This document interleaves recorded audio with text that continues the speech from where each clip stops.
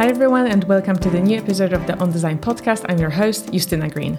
It's wonderful to have you join me for today's episode. Our guest is Liza Enebeis, who's the creative director of Studio Dumbar. In our conversation, we talk about all things motion design, type radio, and Liza's love of books. We also dive into her approach to life. Liza discusses the importance of not being afraid of change and always testing yourself by stepping into uncomfortable and challenging situations, which can lead to growth and learning. She also shares an important lesson her father taught her.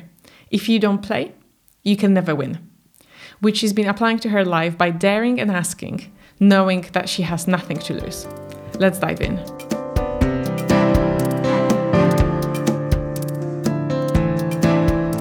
So let's start with quick fire questions. I say 5 questions, very short answers. And we can then go into those answers in our chat. So if you weren't in your current role, what would you be doing? Nothing. This is the only thing I can do. What would your dream project be? Dream projects are projects always in areas that I have never, ever delved into. So areas that have not been designed. Can you think of an area? I don't know. We've worked with companies like that design toilet seats. Would I ever think of something like this? Like that we could design branding for them? No, I could not. I've never thought of this. We worked for a company that lays cables underwater. It's not like the first thing you think of. Like, I wasn't 5 years old thinking, wow, this is what I want to do. But that it's an area that has not really been discovered. That is something I really enjoy looking into, or at least subject matters that I have no idea about. I can come up with all sorts of small talk now that I know about these subjects. Next question. Who's a creative that you admire? I would say Miro as an artist. What's one thing you cannot stand in design? Pretense. I don't like when people pretend they're something and they're not, or they tell you it's one thing and it's not, or they oversell a design. It is what it is. Just tell me who you are, or tell me the truth. And what's the best piece of advice you were ever given? Best piece of advice was from my father. If you don't play, you can't win. I think you need to go for it and try. You shouldn't, don't edit yourself. Just ask.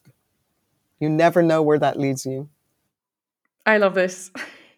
And what is your background? Like, how did this all start? I'm sorry, this is terrible because I also had a podcast, so I have a lot of questions for you. Yes, that's okay. So I've worked in design comms for 10 years. As a freelancer, I had my agency. I worked for Design for 2 years, just before the pandemic. So I come from that background. And then I started the podcast 4 years ago. And it's grown organically to what it is now. And I kind of continue doing that. And kind of the new season where you'll be part of the season, we have Paola Antonelli from MoMA. We have Simon Mottram, who founded Rafa. We have Mona Chalabi as well, who I adore. And we have Hans Ulrich from Serpentine Gallery. Wow. So that's all who's like confirmed. And all the rest, it's kind of in the works because I'm aiming to be just kind of, maybe put it that way. Sometimes getting like bigger names can be easier because they're recognized. But it's what I want to make sure is that we have new names as well, kind of on the podcast. So it's kind of having, the Hans and Paola and kind of having you, the kind of the established professionals, and then having the kind of younger creatives to kind of to show the different, diverse side of the industry. So if you have any kind of young creatives, especially like from work with you on demo, like definitely kind of send them my way. Oh, definitely. Yeah, I don't know. I know them through work and not necessarily how eloquent they are as speakers.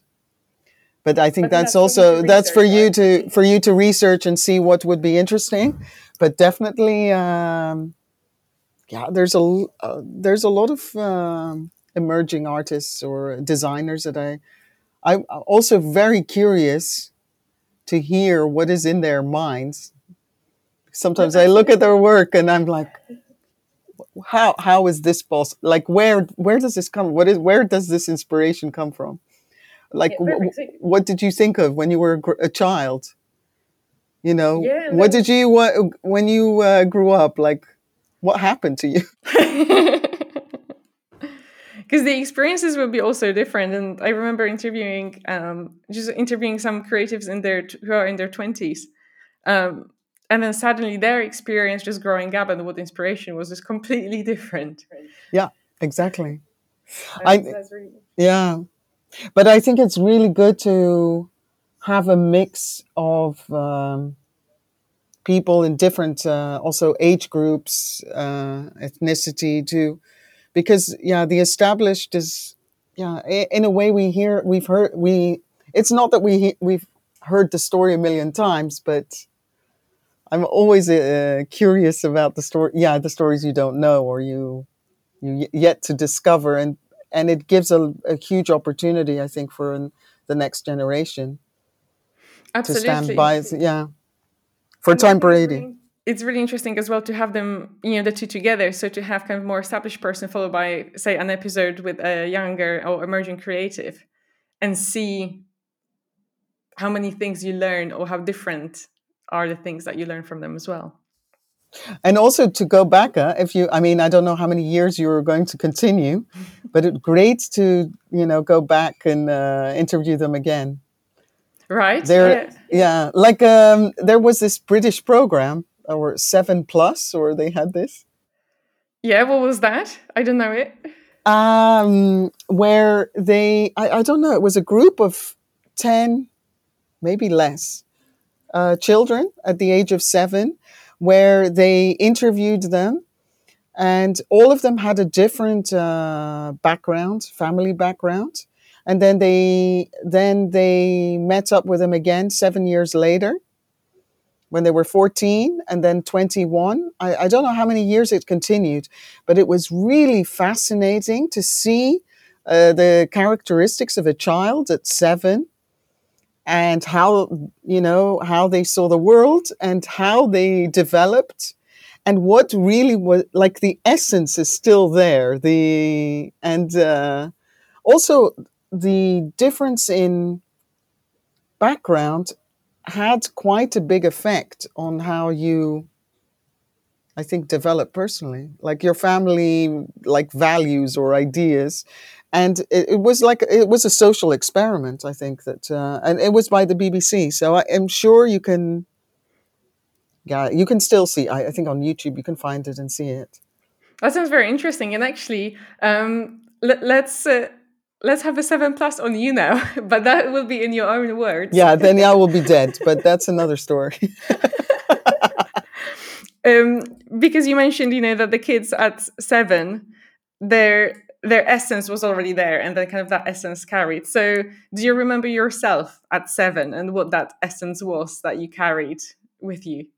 Yeah, good question. Because when we talk about, I find it, I don't have a lot of a huge number of memories of how I was growing up, but for some reason, I was always trusted to take care of all the younger kids of the family. Like I was always a bit older, and all the kids in the neighborhood were slightly younger, or they were kids from my parents' friends that were maybe 3, 4 years younger. And because I was older, I was always trusted, either, to babysit, or if we went out, if Lisa was there, then it was okay.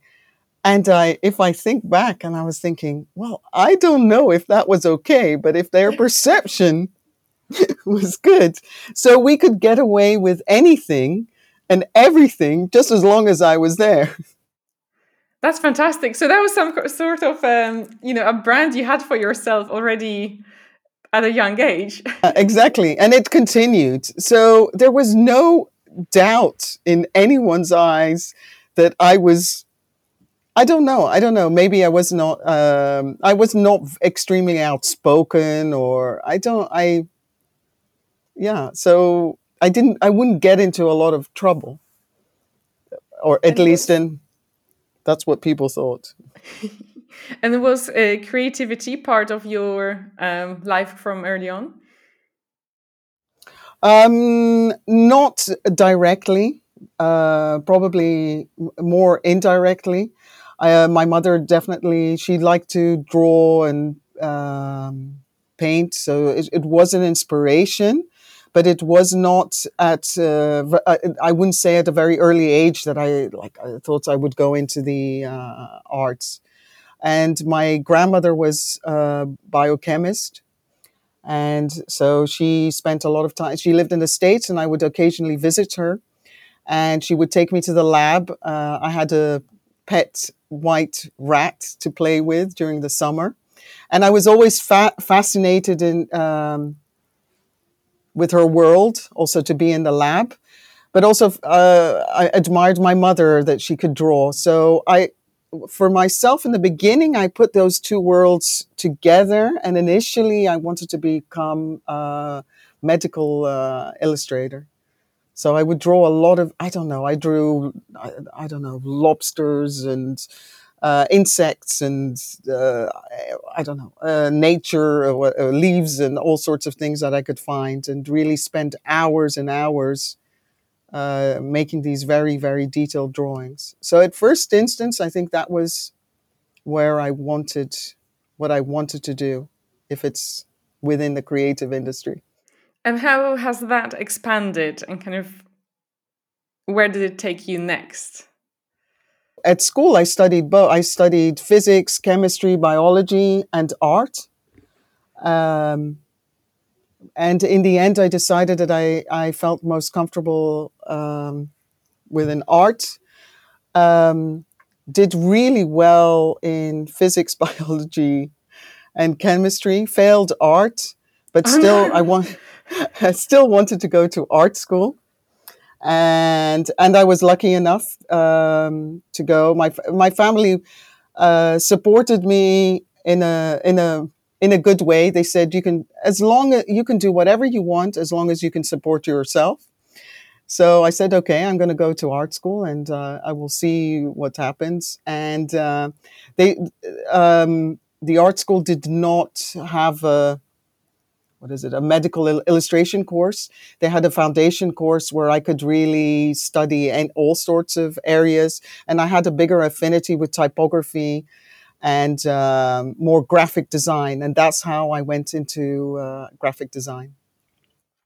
And can you tell me about typography? Because to me, typography it seems to be a church, and it's it's something that I look at, but I'm not part of because it blows my mind. And so, how does one get into typography, or kind of what does it give to you, kind of typography and working in the field? I'm not a fanatic in that sense. I'm interested in typographers, the way they think, the way they work, but not the. It's not the typeface. I like them. I find them as a beautiful form, as a tool for communication. But I'm not a type designer. That's a different. I find yeah, it's a bit of a. I find it hard to be clear on this question. Yeah, yeah, because you started your typography podcasts many years ago. Was it the first typography podcast in the I world? think so. I think it's probably one of the. Actually, probably the first podcast on type and design. It started Type Radio started pre-podcast. In in a way, it was like a pirate radio, and we started in Berlin. We were five, four type designers, and myself as a designer, with the idea: why don't we interview designers and talk about something that is so visual but on the radio? So the paradox was what we found really exciting. And we went to Typo Berlin at the time, and there were a lot of designers that were invited there. Our first person that we interviewed was Stefan Sagmeister. and we had a room, and we interviewed people. We had zero knowledge about radio. None of us were journalists, but what we had was curiosity. And for me, the reason I wanted to do this project and why I was involved was I'm just very curious to understand how a designer or a person is thinking and what they're doing, to ask questions. And I just like the idea of more the question in a way than anything else. And just understanding, like, how is this person inspired? How do they wake up in the morning? What do they eat? Are they religious? Do they, do they cheat? Do they steal? There are all these questions that were always around the subject, but not 100% on the subject. Because once you start becoming a lot more personal, then you understand a little bit better about the work itself. Because the work you read interviews like, oh, okay, they made this, they made that. I see it, I feel it. But who the person is, like, I don't know, there's stories about their families. For me, that really gives me such a big insight, but also very, very inspiring. Even the most mundane, like I wake up in the morning and I just drink a cup of coffee. It also makes people normal and more human. They're more, you can in a way touch somebody like that. They don't become these icons and heroes that we see. And that's what I really loved about it. And also hearing the voice, because the voice tells so much about someone. And it's almost, you hear with a pause or the silence that tells you 100 times more about someone than when they're continuously talking, when they hesitate to answer, I think that's always fascinating. Yeah, I guess people interview for different reasons as well, right? Because there's to be able to get into the person and who they are, you need to be pretty open as well, I would say. But I completely agree with you about getting to know the person, and especially with the kind of bigger names, making them more human and making them just like us, so that we all feel like we're part of the same thing. We're all being creative. And there's no heroes who magically made things happen. Everybody had a bumpy road or had a background that enabled them or didn't enable them to do what they want to do. So that's, even what you just shared about your grandmother and your pet rat, that's super interesting. And that's something that I really, really love. And like you say as well, with, online, we can read a lot and learn about work that way. But it's different to learn about the person, because sometimes the interviews are just not that personal. So we finished at you kind of being interested in typography and graphic design and kind of choosing that as your path. Can you take us through your journey being at Pentagram, and then what made you join Studio Dunbar? I think actually the journey started first with Studio Dumbar. I met somebody while studying, actually a very close friend. And when I was about to graduate, I had a feeling I had not finished yet. Like I finished my bachelor course, but I didn't feel I was ready. I still wanted to explore more. I wanted to continue learning, and of course you continue learning throughout. But I wanted to study. And he always, and I think throughout my life, he always gives me good advice. He said, "Oh, Liza, you should go to the Netherlands. I think there, what the Netherlands is doing, what the design means in the Netherlands, there's a lot of experiment, a lot of freedom. You should go there. You should, look at Studio Dumbar." So I applied for an internship at Dumbar after a graduation.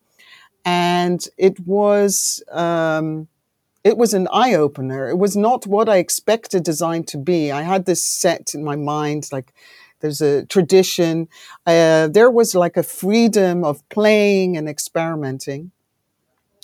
And Gert Dumbar was also here at the time, and he really he taught at the Royal College of Art, and he said, Liza, you know, if you want to continue studying, the Royal College of Art is definitely a place that you should apply. My friend also recommended me, go to London, go there, you should go there. This is a great place to be. And in the meantime, I applied, and I was lucky to get in. So I moved to the UK. And being in the RCA was really a sort of formative year. I was finally at a place with people that, like, from all over the world, that really loved their craft and really excelled in that area. I was seeing work, such diverse work, from there was car design, product design, fine arts, curators. My best friend was a stained glass conservator at the V&A. We would walk at nighttime, at like 10 o'clock at night after the museum was closed around the V&A with just the guards. It was an amazing experience. And being there and meeting so many people and being in London was so exciting that I thought, okay, I would like actually to move back to the Netherlands. But if I'm in London, I really would like to stay a little bit longer and really understand the city and understand the fabric of the city. And it's interesting because you assume if you speak English, for example, that you understand the English, but it's not true. It's like two different languages. It's different. And I'm born in the UK, but I grew up in Greece. So for me, it was also, I need to understand and live here more to finally, to understand and speak the same language. And I thought, okay, one thing I should do is, I wanted to work or at least visit Pentagram, because it was like this, I think in terms of graphic design, it's an iconic studio that, represents graphic design with Alan Fletcher and so many amazing, designers from there. And so I thought, okay, I will need to visit it. It's like the British Museum, you go first time in London, you need to see this. And so I went, I went, and I was lucky enough. There was a job opening also after I graduated, and I got a position there. So I stayed there, and it was I think it was also an extra part of my education. It's like a finishing school, they call it, or I learned the what not and what to do, what not to do, what to say, what not to say. I worked for David Hillman. He was a partner at the time. He's editorial designer, a huge personality. He taught me how to swear. I'm not allowed to say any words here. I mean, he has so much energy, so much focus, and he would always say, Liza, stop fucking around, focus on the job. Like, this was like, just focus. And that, I think that, not the only lesson, but that determination that he had of absolute focus, I think was an important lesson. And do you feel after your time at Pentagram and in London, do you now understand the English? I don't know anymore. Not if I read the politics, but for the rest, I don't know. But no, it was definitely like a great experience. Also, the designers that I met there, they are lifetime friends. And there was recently a 50-year anniversary where we all came together, and it was like Like it was really almost like a family reunion, a little bit scary, huh? That graduation where you see people like, oh my god, like what? Anyway, but it was good to see everybody again. And you say you learned to focus. That's what kind of David really taught you, to kind of focus on the work. What are some other lessons kind of from Pentagram, or how has your understanding changed of what you were working on, or your role? Lessons from Pentagram, for them, they don't compromise quality. Like the quality of the work, I think, is above all. The like looking always for excellence. I think that is definitely, I think, part of the way of working. I think that is I would say for me what I would take away. I don't necessarily, I would not structure a team in the same way, but they're a much bigger company and they work differently. But for the rest, in terms of quality of work, and also the legacy and the history. I think it's it's part of our graphic design history. So when did you know then that the time in London was coming to an end and it was time to go back to the Netherlands? It's like living with your parents. Yeah, you can't live with your parents forever. It's like there's a time you have to go. I know I am from a Mediterranean culture. Sometimes we prolong that stay. Although I left, I left when I moved out when I was 17.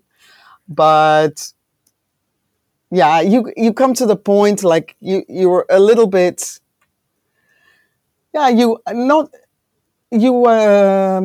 I don't like to say outgrow myself, because you can always learn different things. But I wanted to move and make a change, and I wanted to move to the Netherlands. So yeah, it came to the point that it was time, and it was good, and it felt right. I think it's not good if you stay somewhere too long, and you start disliking it. You should leave it when it's good. Otherwise, and so you can always remember it as good. If you leave bitter, that always stays, and then I don't think that's good for anyone. It's kind of like with the athletes, isn't it? Leaving at the kind of at the peak of the career or just past the peak. Yeah, you need to push yourself. You have to keep pushing yourself to learn more, or put yourself in uncomfortable situations, because I think that helps you also.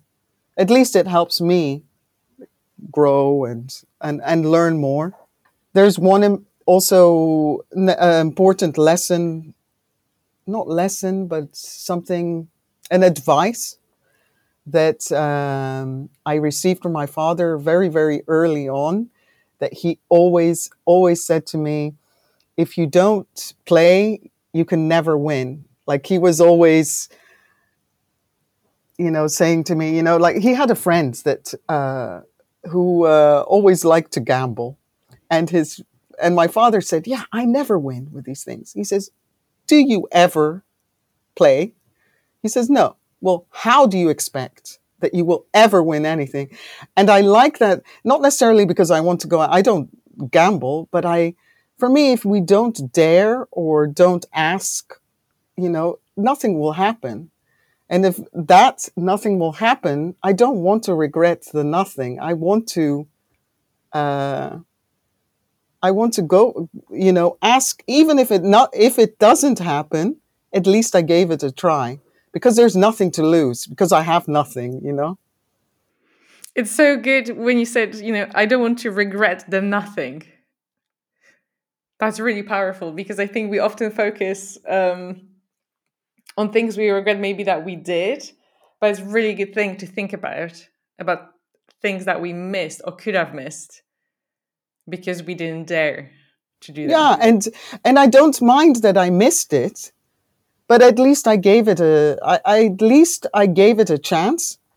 And even if I decide not to, I gave that, I myself made that choice, but not to sit afterwards and I said, I wish I this and that, and I could have that. I don't care about, then it is what it is. But I look forward. I don't enjoy looking at, I don't enjoy looking at the past. I mean, that's it. It's gone. If I can look at your past for a second, can you can you just give us the examples? Because I know that listeners and I will find it really interesting of just like one or two situations where you said to get into uncomfortable situations to dare. What were those situations? Say two situations for you that spring to mind immediately that you really challenge yourself. If I connect it to a project that I currently worked on, for example, Demo Festival, the Design and Motion Festival, I think that we always dreamt here in the studio to have an exhibition to show motion. We love the idea of showing motion in a public space, but we didn't really see where or how that was possible, because we're like, okay, what screens? Where? I was at some point I was thinking we could go into a shop where they sell televisions, and then maybe you can organize it in there. And there a series of events. We met with Global, who is one of the biggest screen owners here in the Netherlands, who once was interested in a collaboration with us. And then we thought, okay, this is the moment we can just ask them. We have this idea. We want to show work from around the world for 24 hours on all the screens in Amsterdam Central Station. And we would just ask it. I mean, what is there to lose? They could just say no and we could just continue our lives. And they said, yeah, we find this interesting. But at that point in time, we had not organized a festival before. So this was for us a challenge. Like, what does that mean? I mean, organizing to attract X number of pieces of work to show for 24 hours was a huge challenge. And to curate that number of work for 24 hours was also completely new. But we had this focus and commit, we're going to do it, and we needed to ask. And we got the yes, and then the yes meant we had to follow up. Saying that, I also don't believe in that you go in and say yeses to things that to things that like you pretend something that you could never, ever, ever do, you're in that area where you have enough experience to understand that that's possible. You're in the area. I probably would not organize a festival for, I don't know, scientific research if I didn't know anything. It's still in a sort of area that we are familiar with. And that was the first time that we organized it. And then the second time, which just happened 3 months ago, we said, the idea I was thinking, okay, if we can do it in a station, what happens if you do it as a whole country? I was like dreaming about this continuously. I was like, wow, the screens turn off.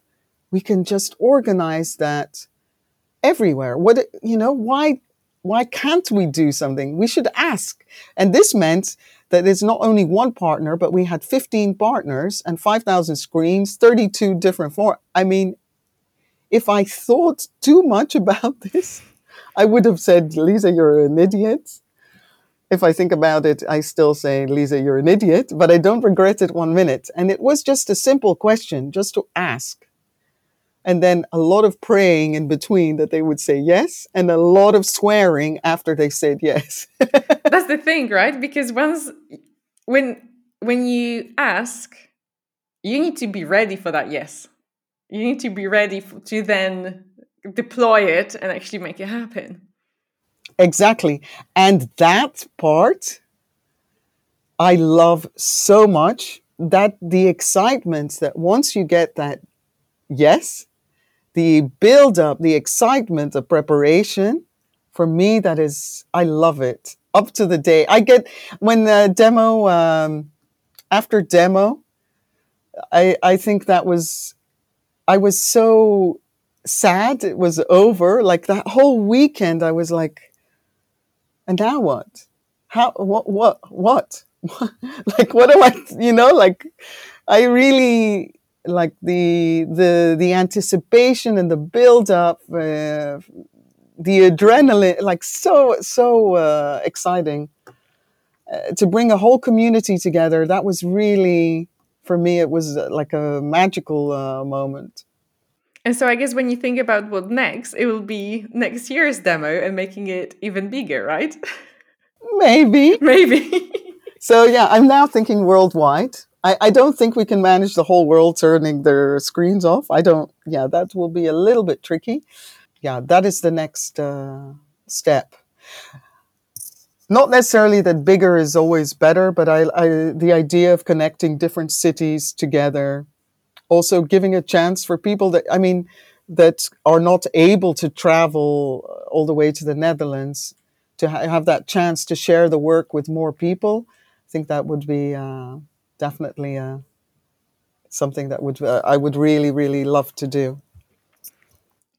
In one of your interviews, I remember you mentioning that static is not an option. And I was kind of, talking about motion design and illustration and graphic design.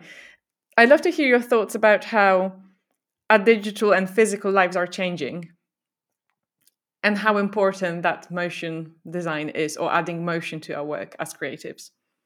Yeah. So for motion, I think it plays a very important aspect when it comes to a brand. I think it's one of its characteristics. We always talk about brands. They have personalities. They have very human characteristics.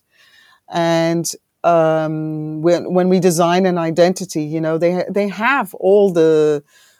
We have the typography, the color, the graphic language. I think motion is really where it really brings all these elements together and really brings the whole identity to life. And of course, along with motion, there is sound, just like a human. I mean, you hear, you move, you speak. I think that's very much typical also of how a brand is. There's also a tone of voice. So and also the medium that we work on. I mean, it's not only print and, signage on a building, or it's on a van, but it also appears on multiple screens. So the possibility of bringing in motion and sound, I think there's a lot more room for that. But I also want to have a big disclaimer. It doesn't mean that every brand needs motion or every brand needs sound. I think it should be, or every brand has to have 25 colors or type or however it is. You have to see where it is appropriate and where you should use it. You shouldn't use motion for motion's sake. I mean, that's something I see a lot. Like, oh, if it moves, it's good. But I don't believe that. You need to use motion with purpose. And so I guess we're looking at having motion as one of the areas, say motion and sound, when you go through the branding experience, to notice and make conscious decisions, whether there is motion or there is no motion. And the lack of motion can be a choice if you've considered it. Exactly. And it can really give you, it can tell a lot about a brand personality just by its movement. If you have like a very hard cut, it feels very, very different to something that is a lot more fluid. But I think this is very typical, or it's true, like we were talking earlier about the voice and how somebody talks. or how somebody uses their hands. Oh, I'm using my hands all over the place. How they use their hands, or they are interacting. This is very. I think that is something that gives that personality. How you use color. Is it bold? Is it dull? That is all part to create that personality. And if it means it's absolutely static and that is what it needs, the stillness, then I think then it's perfectly fitting. And do you think for new creatives who are studying or have graduated from illustration graphic design courses, would you say it's paramount that they learn how to move their work? No, I don't want to. I don't have these strict beliefs. I think for every graduate, one, they need to work in the field that they feel they're best at and they feel more comfortable. But they do need to be in somehow aware of the tools they're using, the areas they're going to go further in, like to. However it is, technology does impact our work. For example, I mean, in a very simplistic way, now, like print has reduced in quite a big way in the last few years for one for digital, but also for sustainability reasons. You don't want to print a million things, so obviously, in that way, certain aspects have been reduced. You need to be aware of that, but it doesn't mean that you should not do it at all. There's still stone masons. There's book designers, but just to understand what what your surroundings are, so that you don't. I think it would be, and it's also partly the responsibility of a college and school to educate the students. But it doesn't mean you need to be a motion designer. I don't think. And as we're slowly running out of time now as well, I wanted to also hear your thoughts towards the end on work-life balance. And that's another thing, kind of, for different generation has different ideas around work-life balance. And I would love to hear your thoughts on what that is for you. And if you have recommendations for all of us as creatives, really, how to look at work-life balance. I think that I always find this question very personal, and to say to another creative, this is how you should do it, that's not my place to do. I do not like. I find the words work and life hard anyway, because it implies that when you talk about life, there is no work. For me, everything that I do is, whether I'm directly working on a project or I'm at home and talking to my kids about any subject matter, everything is inspiring and everything can lead to something else. So I don't have these, and now it's 6:00 and I've closed the door to something. That is, I do not distinguish that. And if I spend the weekend going to exhibition, I don't say, "Oh, this is now life," but it's not work. So for me, everything is very, very fluid. And as long as you have room and space to think, and maybe it's also more on doing it's more being involved in a diversity of things that I think is important. That you're not only doing that one thing over and over, repetitive until in the middle of the night. To really vary your time and dive into different worlds. One inspires the other. And one of the worlds you dive in as well is the world of books. That's yes. And that's because I'm very aware of the time now. Can you tell us briefly about your love of books? And I was wondering, what are the books that you cherish the most? I think it started very early on when I was, I don't know, quite little. I don't know, from a young age. For me, books is a center. It's in a way an escapism. Of course, one is the reading; you go into another world. But it's also the collecting. And when I am in a bookstore, or I'm collecting or looking through books, it is a place where I think of nothing else but what I'm looking at. So when it's like when we talked about earlier about changing worlds or diving into other areas, this is a place where for me, I mean, you could be shouting next to me. I don't hear anything what you're saying. I'm in this world. It's a way I find it very relaxing to do this because I think of nothing else. And I really enjoy the search. Sometimes I can wait 5-6 years to look for a book. It doesn't matter. I love that. Like, and I'm looking and looking and looking, and then I find it. It's like, oh. And because the search is so exciting, I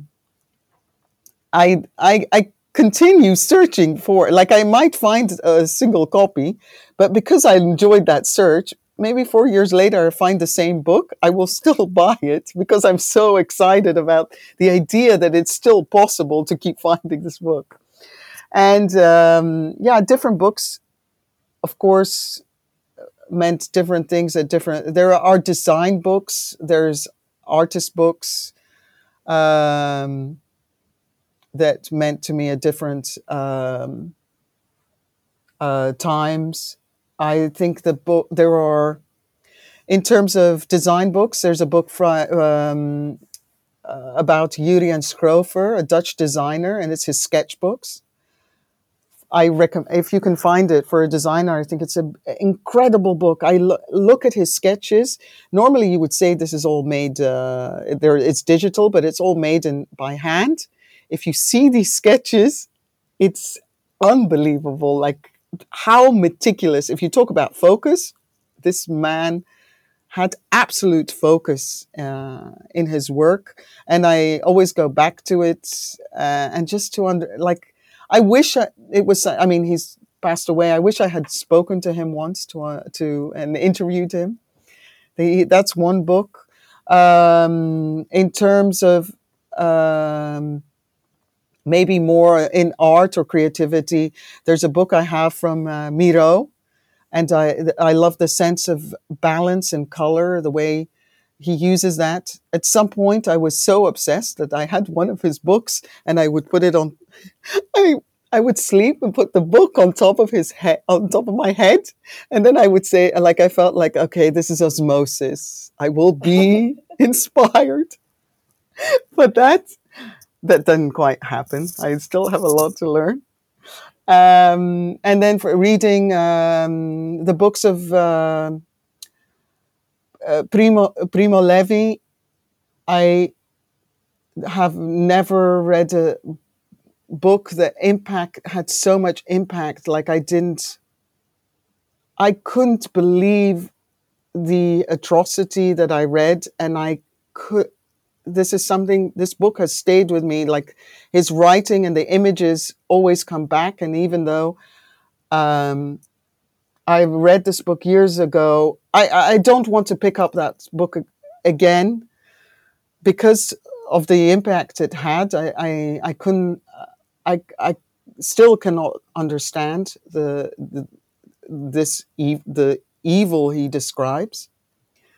And last but not least, books by Anais Nin, which I found that I read very young, and it was sort of opened up and talked about sexuality, and that for me was eye-opening at the time.